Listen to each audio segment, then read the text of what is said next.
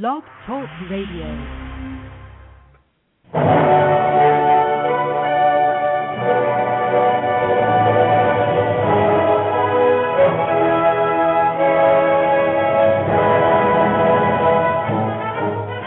Ladies and gentlemen, welcome to Movie Addict Headquarters with your host, Betty Jo Tucker, author of Confessions of a Movie Addict, right here at www.blogtalkradio.com.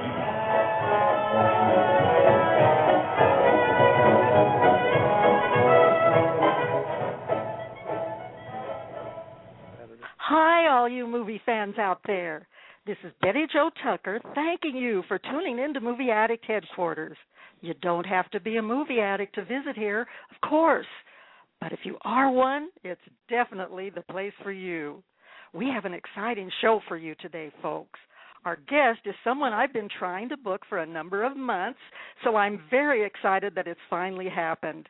Barry Monush is here to discuss his work as editor of the latest volume of Screen World, an impressive book series that's much admired by movie buffs everywhere. Barry is also co-author of Lucille Ball, FAQ, and author of Music on Film, West Side Story, Encyclopedia of Hollywood Film Actors from the Silent Era to 1965, Hollywood Musicals Year by Year, and Everybody's Talkin', the top films of 1965-1969. It's no surprise to me, after learning about those books that Barry has been involved with, that he lists his major interests as, quote, movies, motion pictures, and film in that order, unquote. When I found that out, I knew he was a natural for our show. However, I understand he can also be counted on for trivia pertaining to TV, theater, and musicals. He admits only being qualified to do jobs that require watching TV during working hours. And lucky for Barry, his job involves doing research for the Paley Center for Media. Welcome to Movie Addict Headquarters, Barry. Hi. Thank you for having me. I'm listening to my own introduction and cracking up. Where'd you get that from? No, I know.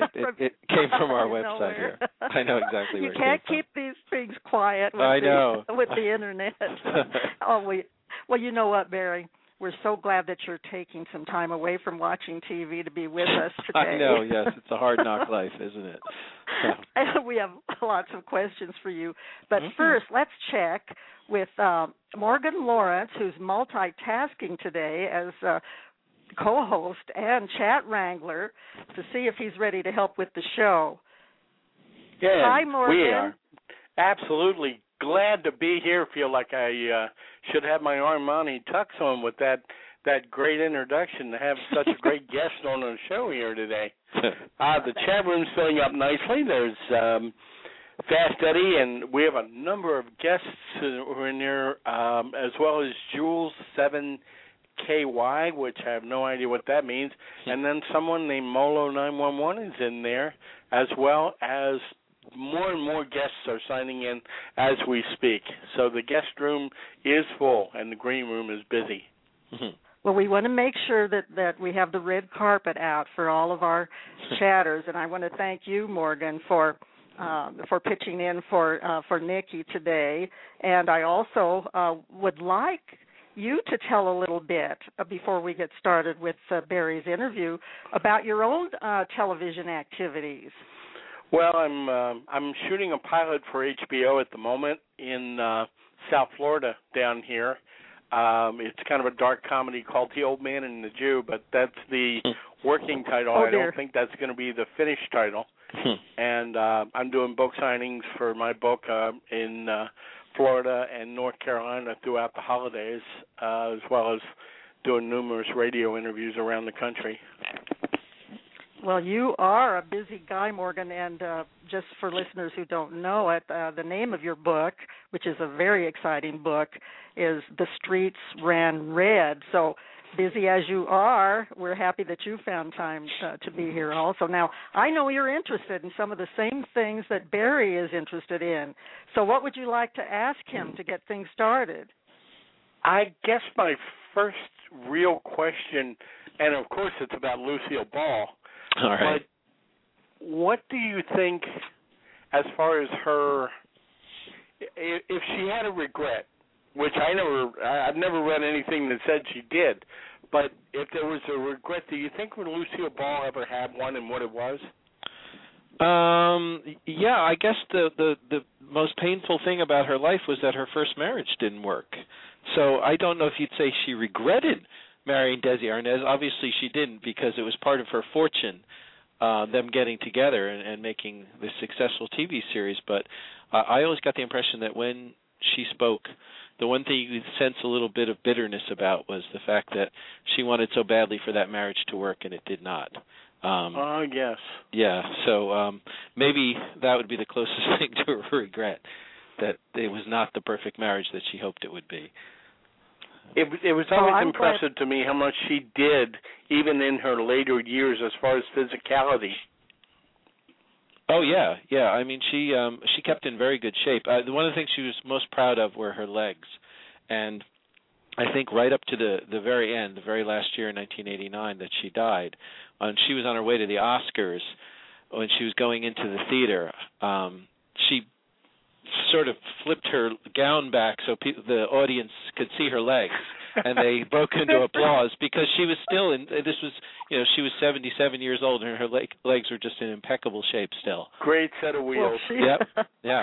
She was amazing, and Barry, we had James Sheridan, your co-writer for that terrific Lucille Ball book, on our show back in August, and he just talked about how important you were in writing that book, and nice. how you contributed so much to it in terms of the musical aspect of Lucille Ball's career. I was particularly interested in the section where you mentioned whether her songs were dubbed, which songs were dubbed. Right. And which songs that she sang, and I thought that the song that she did in Dance Girl Dance, right, it was sort of like she was a burlesque yes. of a burlesque dancer, yes, singer, exactly. performer, and it was My Mother Told Me, or What Do I Do Now? It's one or the other, but I hope she used her own voice in that. Yeah, that one was her. Yeah, I mean, for the most part in the movies, they wanted her to play these roles, but she wasn't really a singer. So, but in that particular case, they figured since she was playing sort of a, second-rate burlesque performer, she didn't need like a solid set of pipes, so to speak. So they just let her sing with her own voice, which I think very much works. Yeah, Mother, What Do I Do Now? I'm looking it up in my own book. I couldn't get the title right either. Mother, What Do I Do Now is the title. Yeah, but that's really Lucy's voice. Yeah. Well, good, and she was great in that. And she just actually had the whole. She had the whole audience there. She just had a rapport there, and I felt like I was kind of sitting in a burlesque show. Oh yeah, absolutely. I mean, watching her, and then. I'm always quick to point out what a good actress she was. I mean, everyone knows how funny she was, so a lot of people just inadvertently think of her as a comedian, which she was definitely not. She was an actress who just knew how to play comedy so well. So I'm always pointing out to people, if you look beyond I Love Lucy and her series, watch some of her movies, and you'll see how good she really is. She's really, really quite terrific. One of the things repetitively I've seen is that if you take any great comedian or comedian, you'll find that there's probably a very high intellect or a mobility capability behind that individual. You can't be stupid and be funny. It takes a lot of work. Yeah, that's very true. I mean, one of the people that it was always pointed to who was just, dynamite at playing comedy was Judy Holliday. And, she excelled. She won her Oscar for playing a dumb blonde, basically, in Born Yesterday. And everyone was quick to point out how incredibly intelligent this woman was when you spoke to her. I mean, she was nothing like that character that she played. So in order to play someone that dumb, she had to be that smart, they'd said. And I see what they mean. I had absolutely a conversation with Cyndi Lauper years ago backstage. And I had already seen her in her videos and her music and stuff like that. And when I actually had a conversation with her, believe it or not, it was about NFL football. And this woman was very, very well versed. And she was an intelligent conversationalist. And I was really kind of taken by that. She had a lot more capabilities. She didn't really get to show her capabilities until she started doing bits on Mad About You with Paul Reiser and Helen Hunt. Yeah, I think that's a truth about a lot of people in show business. People just often assume that they're pretty limited, that they're pretty dumb people. Like Frank Sinatra, for example, spent a lot of time reading books. He was always reading books because he didn't like that image of, this kind of dumb hood who became a great singer. I mean, that people threw upon him that wasn't true. So he was always like, trying to better his mind all the time by reading, which I thought was interesting. So. That's right. I never heard about that before. So yeah, you know a lot about a lot of different movie stars because that's your main interest: motion pictures and movies and film, yes. and in that order. Now, I wanted to turn to the main topic that we had asked you to speak on today, which is the latest volume of Screen World. And I have to tell you, I was so lucky to get a review copy sent to me by your publicist, Jamie Nelson. Right. And what a gorgeous, comprehensive addition this is to that annual book series. You did a great editing job. Oh, well, thank you very much. Barry, I love the photos and the way that it serves as a resource for anyone who wants to know everything about the movies that were released in 2010. I love the way you actually listed the top movies, the top box office stars, and I was so glad to see Johnny Depp at the top. Yeah. Still my heart. And then also the top movies. I was so surprised that so many animated movies were, box office hits. And then new faces, the best new actors on the scene that made a beginning into 2010. The photographs are just out of this world, and I think every movie that was released here, whether it was foreign or domestic, is listed. So congratulations. Thank you very much. On this book. What do you consider the most important highlights of this book that you edited so brilliantly? Well, basically this is a format that was begun back in 1950 by Daniel Blum, who's long passed on, that was then picked up by John Willis and then by me. So actually this book has been covering movies in this pretty similar format. I mean, we've expanded on it over the years. Pretty similar format since the films of 1949 was the first year that it actually spotlighted. Yeah. And I just fell in love with this book when I came across it in the 70s, long before I worked for it. And I thought, what a great idea, because you actually had a chronicle of every year in film, since it came out annually, covering every film exactly as it opened, as opposed to looking back upon it. You know how a lot of people will look back on certain films and build them up in importance, or not realize how important they were because they're looking from, a modern perspective. But this was a book that was released each year at the time, so you got an idea of what the big films were each year, who the important stars were, depending on who was spotlighted and what films were spotlighted.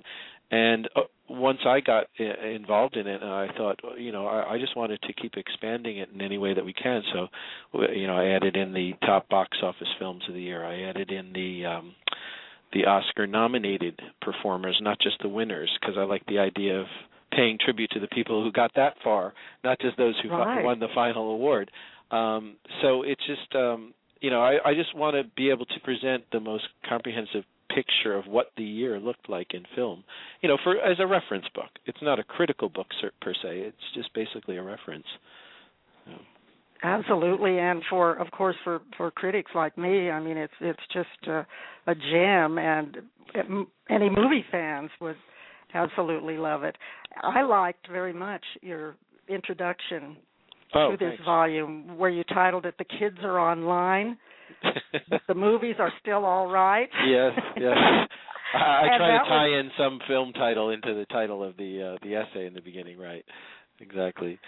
But it's and what I try to do with the essay in the beginning is spotlight the positive of the year, not the negative. I don't particularly want to write a piece telling you this movie wasn't good, that movie wasn't good. I want to concentrate on what I think were the highlights of the year, what made the year worthwhile.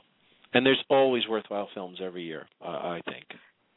Absolutely, even though there are a lot that are not so worthwhile. Oh, sure, yeah, absolutely. But I like the accentuating the positive. Although you did mention about the sequels galore. Oh yeah, well. and the movies without actors in them. Too many movies without actors in them.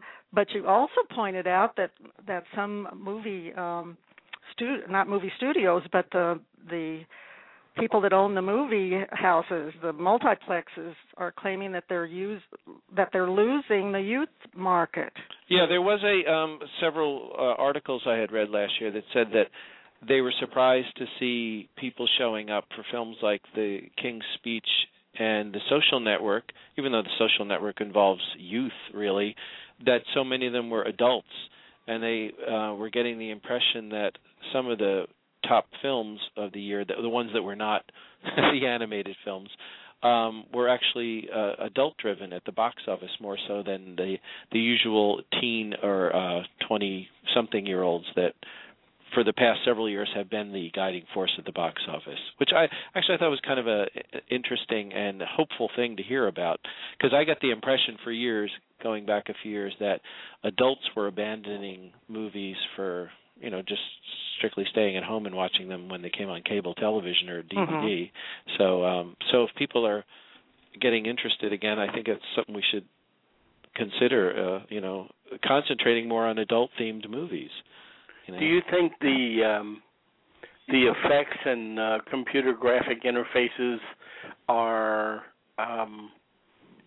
I don't really know for sure, but do you think that they're helping or hurting as far as the writing is concerned of a real quality scripts and stuff that's out there now? How do you feel about that? Yeah, I think that there is a problem sometimes with they're so quick to try to awe people with the visual look of a film that they don't bother to think about how the story is being driven, how the characters are being written.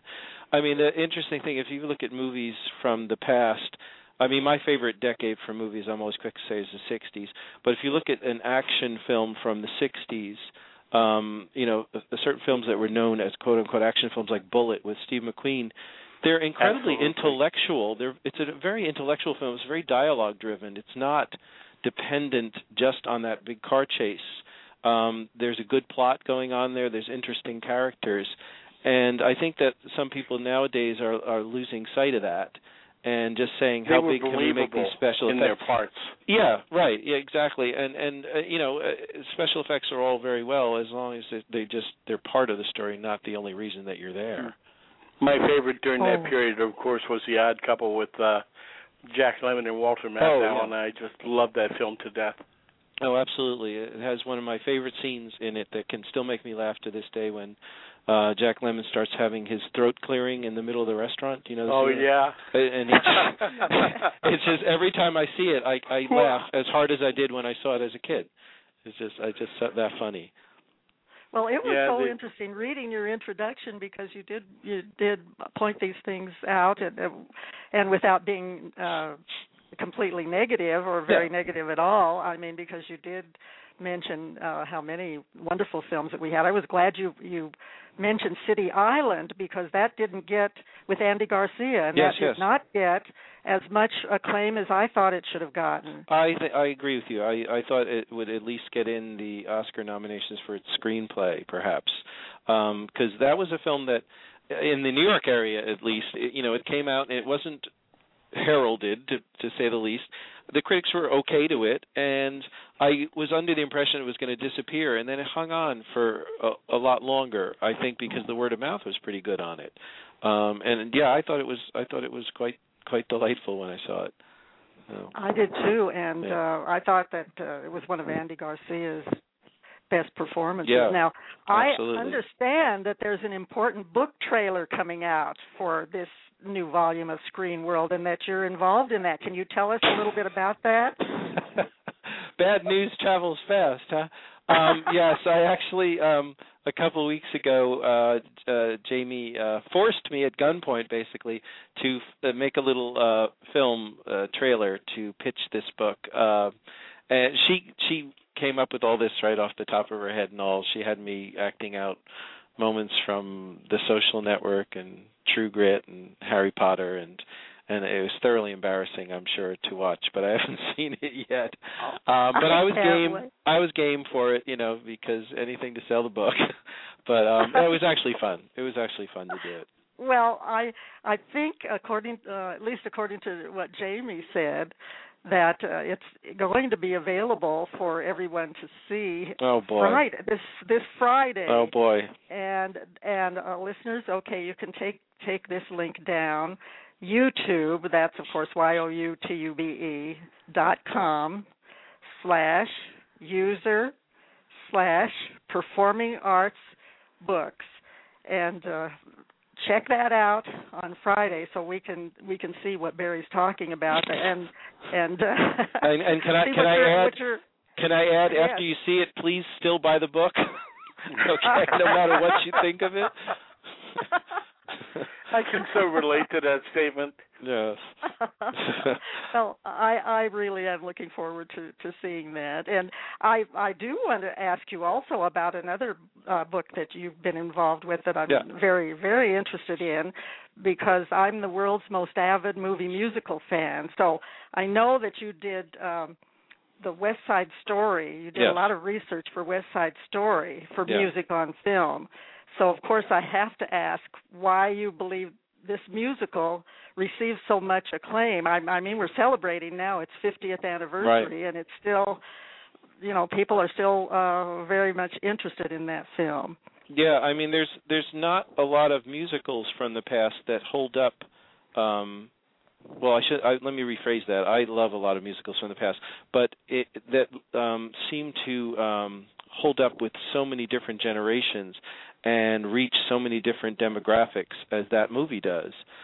I mean, there's a lot of terrific musicals made during that period, before and after, that a lot of people from today's generation don't even know exist. But I've seen this movie affect people in the 70s, in my college years, later into the 90s,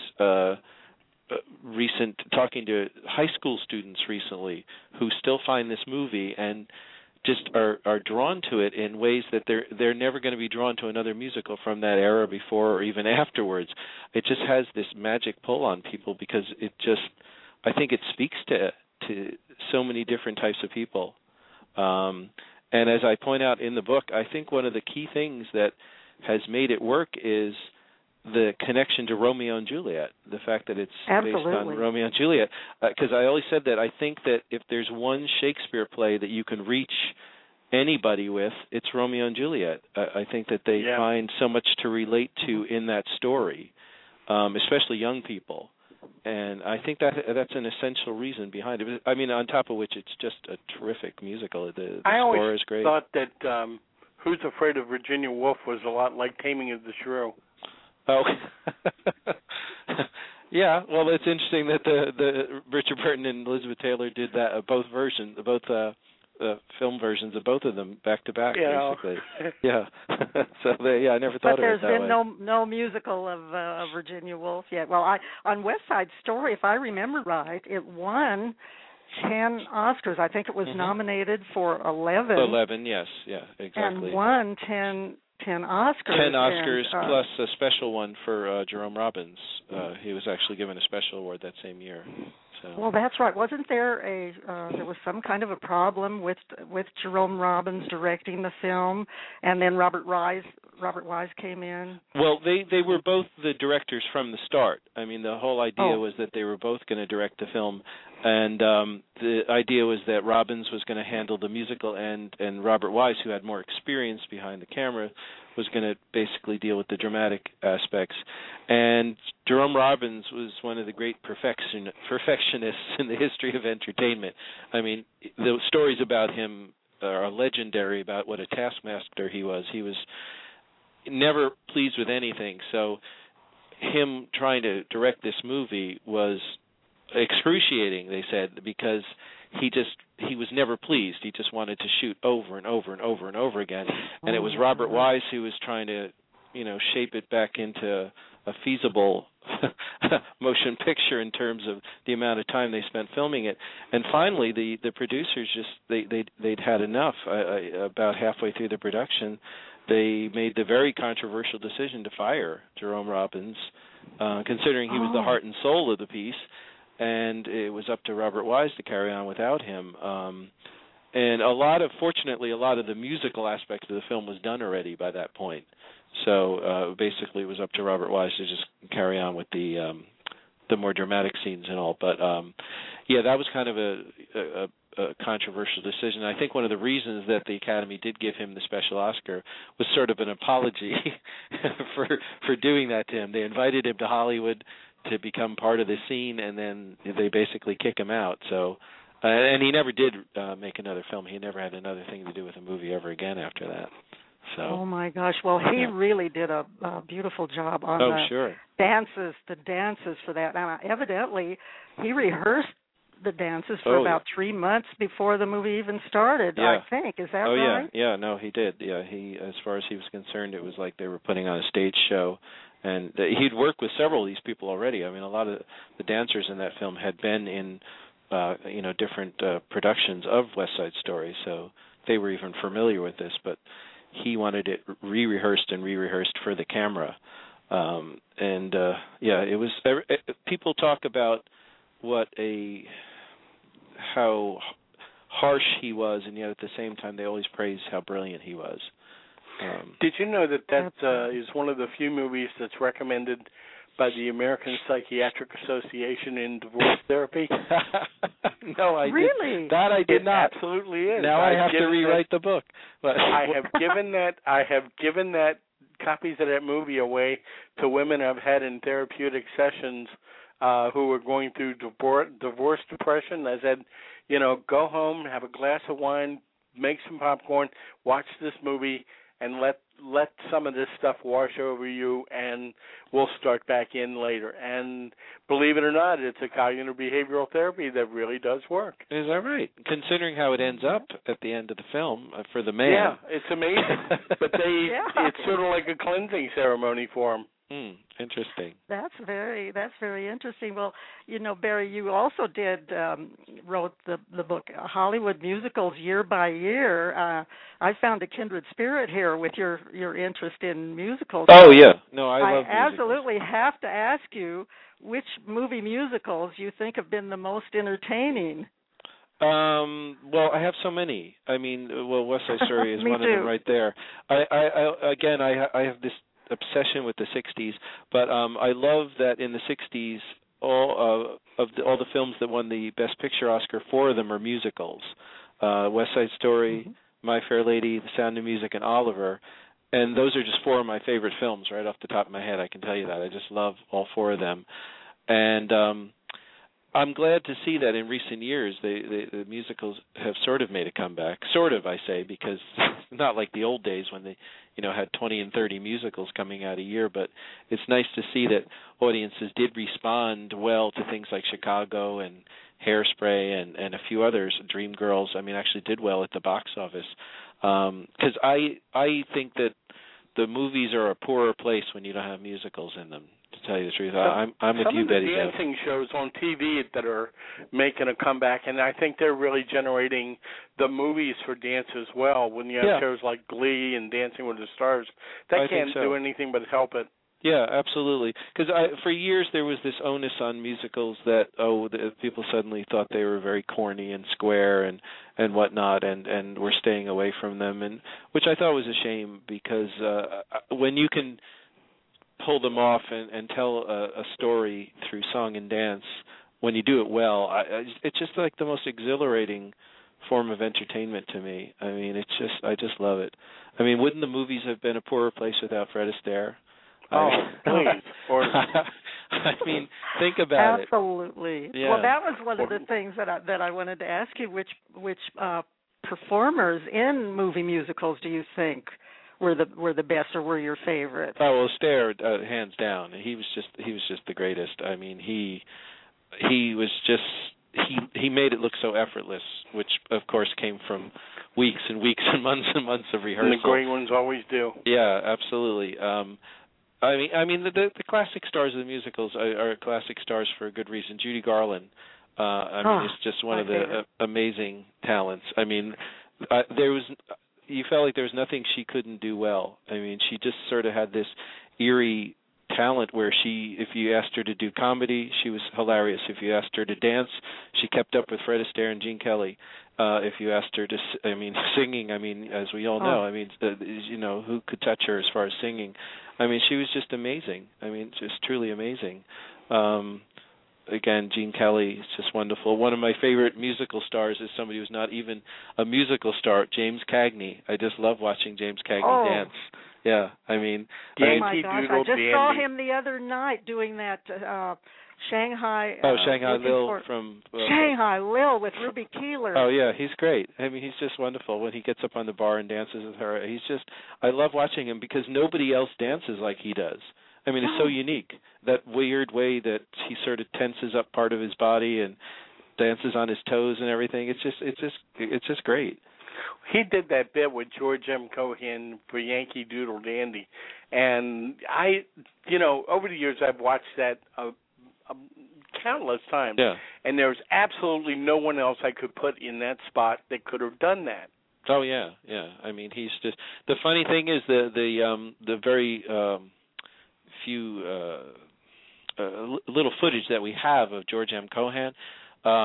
I don't think he's anywhere near as dynamic as James Cagney is, ironically. Exactly. I agree. I mean, he's nowhere near as interesting a singer, a dancer, an actor, any of that. So it's kind of funny. Cagney kind of outclassed him. Cohan's looking down from somewhere saying, "Man, did this guy make me look good?" Yeah, really. Well, I haven't seen that. I'm going to have to get some clips of George M. Cohan. My great uncle Charlie did the George M. Cohan roles in the what is it when you take the show on the road? On the road version. Yeah. Yeah, the road show version. So I'm going to have to look more into that. Well, what do you think? What did you think this year about the reimagining of Footloose? Here's my confession to you. I haven't actually seen it. Oh. I didn't. I couldn't for the life of me understand why they were remaking it, because it's to me it seems so contemporary. Footloose also contains one of my favorite modern actors, Kevin Bacon. I just adore Kevin Bacon, yes. And I just said if I get around to it, I'll get around to it, and I just have not gotten around to it. So tell me if you've seen it. What do you feel about it? I was so surprised because I felt the very same way that you felt, but it really worked. Does it really? And the dances, and of course they kept the number. They kept the Footloose number. Yeah. And I was pleased about that. The dances, this Kenny Wormold, he was just wonderful. It was a different sort of interpretation, and of course nobody is Kevin Bacon. Yeah. And then Julianne Hough from Dancing with the Stars was excellent. There wasn't enough dancing in it, but of course that's my complaint about every movie. You say that about every movie. Absolutely, no, I agree. The funny thing too, I'll also tell you, Betty Jo, I'm sorry, but that I was kind of turned off by it too, because I don't know if you remember this. This version originally started out as a full musical. And it was supposed to be. No, I didn't know that. Yes, it was supposed to be an adaptation. Remember when they brought it to Broadway several years ago, and they made it into a full musical? It was supposed to be a version of that. And Kenny Ortega who was behind the High School Musicals movie and Newsies, was supposed to be the director on it, and Zac Efron was supposed to be the star. Oh, yeah, Zac. Yeah, and the Paramount started getting nervous, saying, "Oh no, on second thought, maybe we don't want it to be a musical." And Kenny Ortega walked off the film. He said, "I signed on because I thought this was going to be a musical," and Zac Efron left too. I mean, they both suddenly realized that the reason they wanted to do the film was not what Paramount wanted to do, and so everybody took a hike and they brought in all new people. So that was another reason I kind of steered away from it, where I said, well, gee, the thing I wanted to see was the full musical version of Footloose, not the direct remake. But if you say it's still worthwhile, maybe it's something I should still check out. I recommend it. And my husband agreed, and he doesn't always agree with me on movies, and my daughter also. So that was 2 generations watching it, and enjoying it, and none of us went in there expecting much, so we didn't have high expectations, so we were very pleasantly surprised. But so that's something for you to put on your list. I will indeed. I wanted to. The time is just going by so fast. It's so interesting talking with you. But thank you. In case there are some people listening who are wondering about Screen World and music on film, and since you work as editor on both of these book series, how did you become involved with that type of work? Well, the long story or the short story? I'll try to tell the condensed version. Actually, it came by accident, thanks to some errors in a volume of Screen World back in the 80s, because I was an avid collector of the book every year. And I was surprised at some of the mistakes I saw, so I actually wrote a letter to John Willis, who was the editor at the time, pointing all these things out. And when I didn't hear from him, I wrote a letter the following year, and I went through the next volume, page by page, doing the same thing. And I didn't do it in a pain in the ass sort of manner. I was trying to be, just pointing these things out. And I finally did hear from him, and he was so impressed that I had caught these things. It just so happened that the person that was assisting him on the book was leaving because he was an actor and he was going to resume his acting career, and he asked me if I wanted to come in and work on it.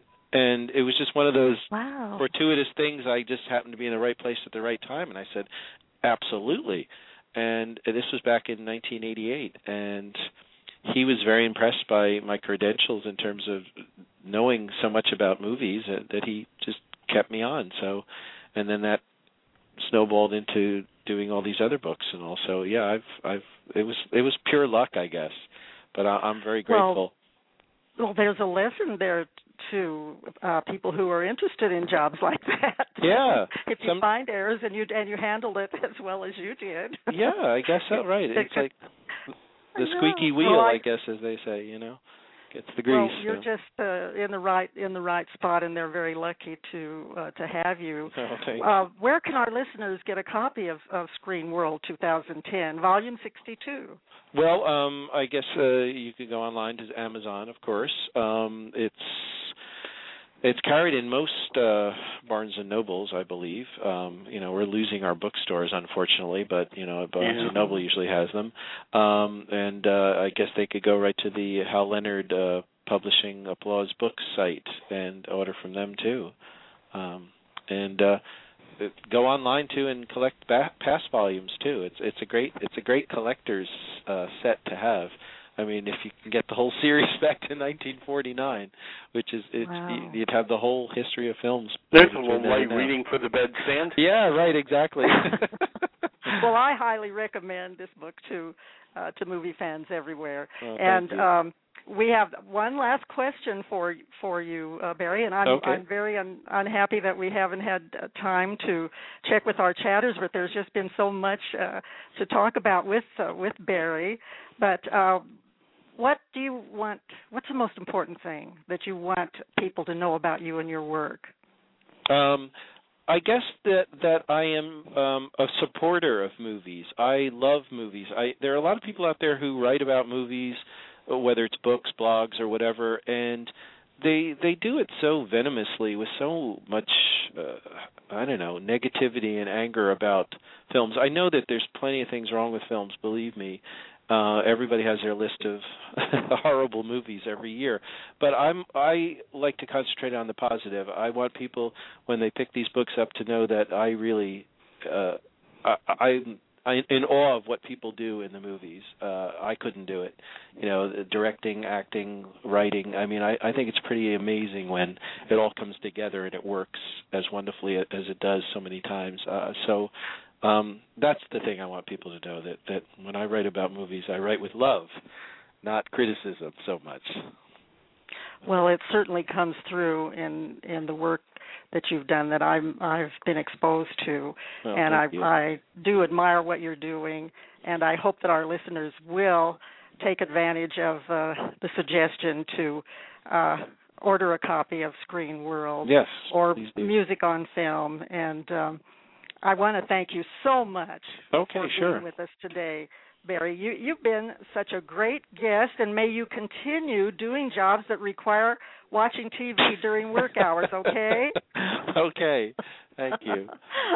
This is Betty Jo Tucker giving a big shout-out to the folks at Blog Talk Radio for their support and for featuring this episode as one of today's picks. We really appreciate that. Special thanks to Morgan Lawrence for being with us today, and thanks to our chatters and other listeners. I hope everyone enjoyed the show. Please come back next week for our special Muppet Mania show.